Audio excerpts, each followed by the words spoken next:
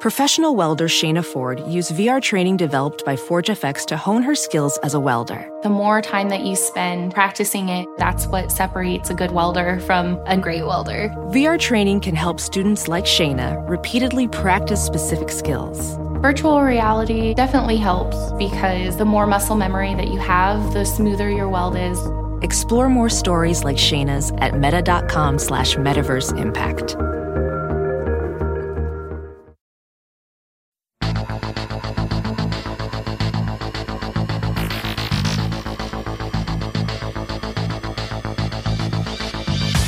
Hi, I'm Dr. Sabrina Stierwalt, the Everyday Einstein, bringing you quick and dirty tips to help you make sense of science. What if I told you that the form of matter that you and I know well, the matter that makes up us, our homes, our pets, our Earth, accounts for less than 5% of the stuff in the universe? That in fact, another mysterious form of matter dominates, and despite decades of searching for it, not only have astrophysicists never detected it, but we don't even know what it is. Would you believe me? Dark matter is one of the greatest mysteries of modern astrophysics, but you don't have to take my word for it. Not only is this elusive mystery matter a fascinating topic, but the search for dark matter is also a great example of how scientists approach unsolved problems. We are living at a great time for dark matter studies that appear right on the cusp of finally making a direct detection. In this episode, we'll explore how we know dark matter exists and why it's been making the news lately. First, a word from our sponsor. Want to save more, invest for the future, but don't have time to be a full-on investor? Betterment.com helps you build a customized, low-cost portfolio that suits your goals. Thanks to their sophisticated software, Betterment delivers bigger gains than you'd likely get on your own by automatically rebalancing and trading. And their fees are the lowest in the industry. By doing less, you get more for your money. Betterment, where life gets better. Learn more at quickanddirtytips.com/offers, where you can sign up to receive a $25 bonus when you make a deposit of $250 or more. Astrophysicists know that dark matter must be everywhere, but we also don't yet know its makeup.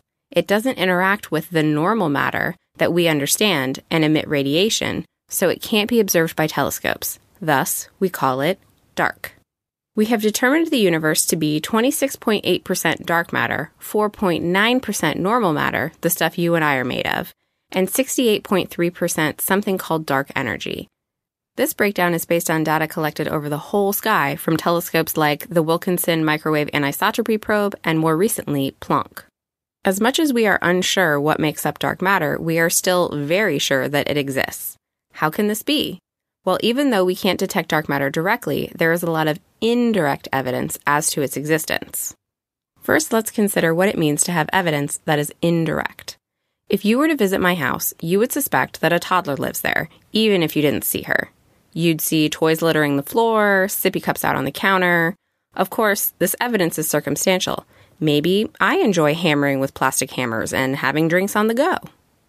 Evidence that would be harder to explain without a toddler, however, might be the tiny finger smudges all over the windows and television. You still don't have direct evidence of her existence without a confirmed toddler sighting, but those fingerprints would be hard to produce any other way.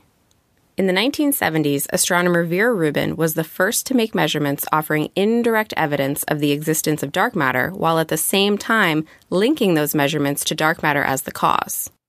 Her observations tracked the speeds of stars orbiting within spiral galaxies. As we discussed in a previous episode, bodies in orbit are moving at just the right Goldilocks speed. For example, if the moon were to somehow slow down in its orbit around the Earth gravitational pull would take over, causing the moon to fall inward. If the moon instead were to speed up, the force associated with its motion would win out over the Earth's gravity, and the moon would fly off into space. The same balance of forces governs the orbiting of the Earth around the Sun and the orbiting of the Sun and other stars around the center of our galaxy, the Milky Way. How fast a star has to move in order to stay in its orbit depends on the strength of the force of gravity pulling it in towards its galaxy's center, and thus on how massive that galaxy is. Vera Rubin tracked the motion of stars on the edges of spiral galaxies and determined how much matter had to be in each galaxy in order to hold those stars in their orbits. Then she added up all of the normal matter, gas, dust, and stars, known to be in each of those galaxies, and found it wasn't nearly enough. There had to be a form of mystery matter that was not detected via any sort of emission like starlight, but could be observed indirectly via its gravitational influence. Since the 1970s, astronomers have found other forms of indirect evidence for the existence of dark matter, including velocities of stars in non-spiral galaxies, the motions of galaxies in clusters, and observations of the afterglow from the Big Bang, called the cosmic microwave background radiation. But when it comes to the spiral galaxies that Vera Rubin studied, galaxies like our Milky Way, astronomers have debated whether or not the dark matter is sitting in the outskirts of the galaxy or in the core. Since we can't get any sort of aerial view of our own galaxy, determining the matter content of the Milky Way is very difficult, like trying to judge the size of a large crowd from inside it.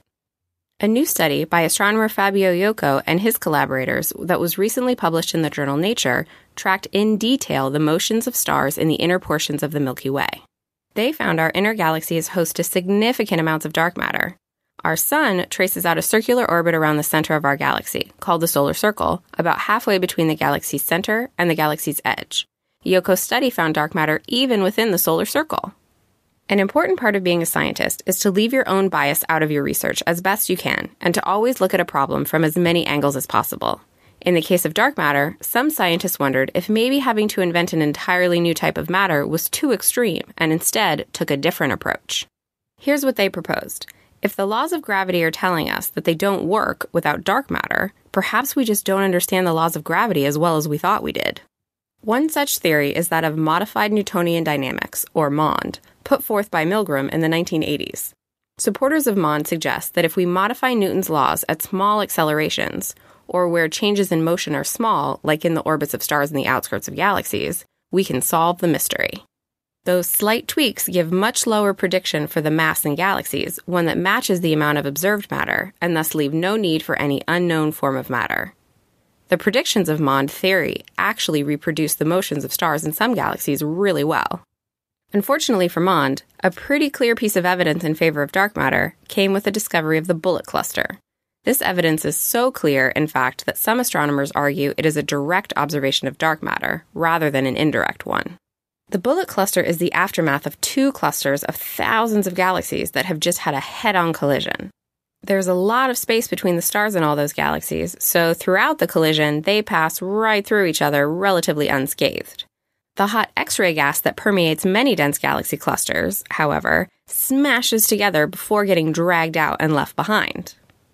The cluster further acts as what is called a gravitational lens for more distant galaxies behind it.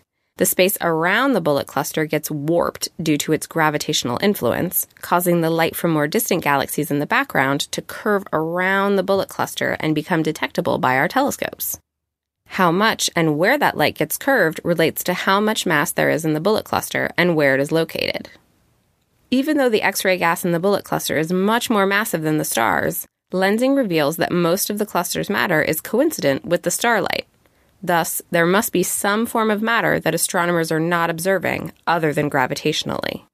Although we're not yet sure what constitutes dark matter, we are on the cusp of such a discovery with many experiments like SuperCDMS, LUX, and Axion. I predict we will be hearing from these groups soon, and it will be a very exciting and very rare day. That ends our show for today. In the meantime, you can become a fan of Everyday Einstein on Facebook or follow me on Twitter, where I'm at QDT Einstein.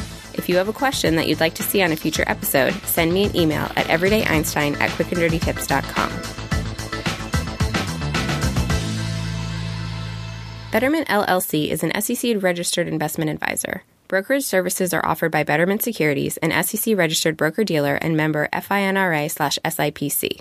Investments are not FDIC insured, no bank guarantee, may lose value. Investing in securities involves risks, and there is always the potential of losing money when you invest in securities. Before investing, consider your investment objectives and Betterment's charges and expenses. Not an offer, solicitation of an offer, or advice to buy or sell securities in jurisdictions where Betterment and Betterment Securities are not registered. Across America, BP supports more than 275,000 jobs to keep energy flowing. Jobs like building grid-scale solar energy in Ohio and producing gas with fewer operational emissions in Texas. It's and, not or. See what doing both means for energy nationwide at bp.com/investing in America.